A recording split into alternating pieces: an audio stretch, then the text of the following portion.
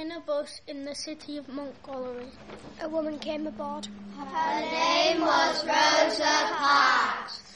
Little did anybody know at the time that this woman was going to change the world. I was a person with dignity and self-respect, and I shall not set my sights lower than anybody else just because I was black. When the colour of your skin makes a difference in society and determines how you are treated. In the front of the bus she's seated.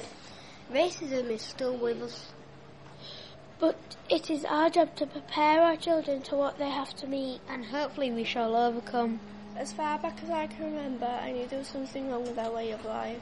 When people could be mistreated because of the colour of their skin. When she was asked to move to the back like the rest. She simply shook her head and did not budge. Even though he was a white man, she was going to be the judge. People always say I didn't give up my seat because I was tired. But that isn't true.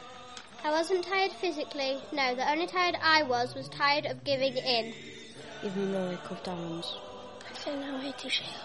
In her mind, she was not finished. She knew she didn't fail.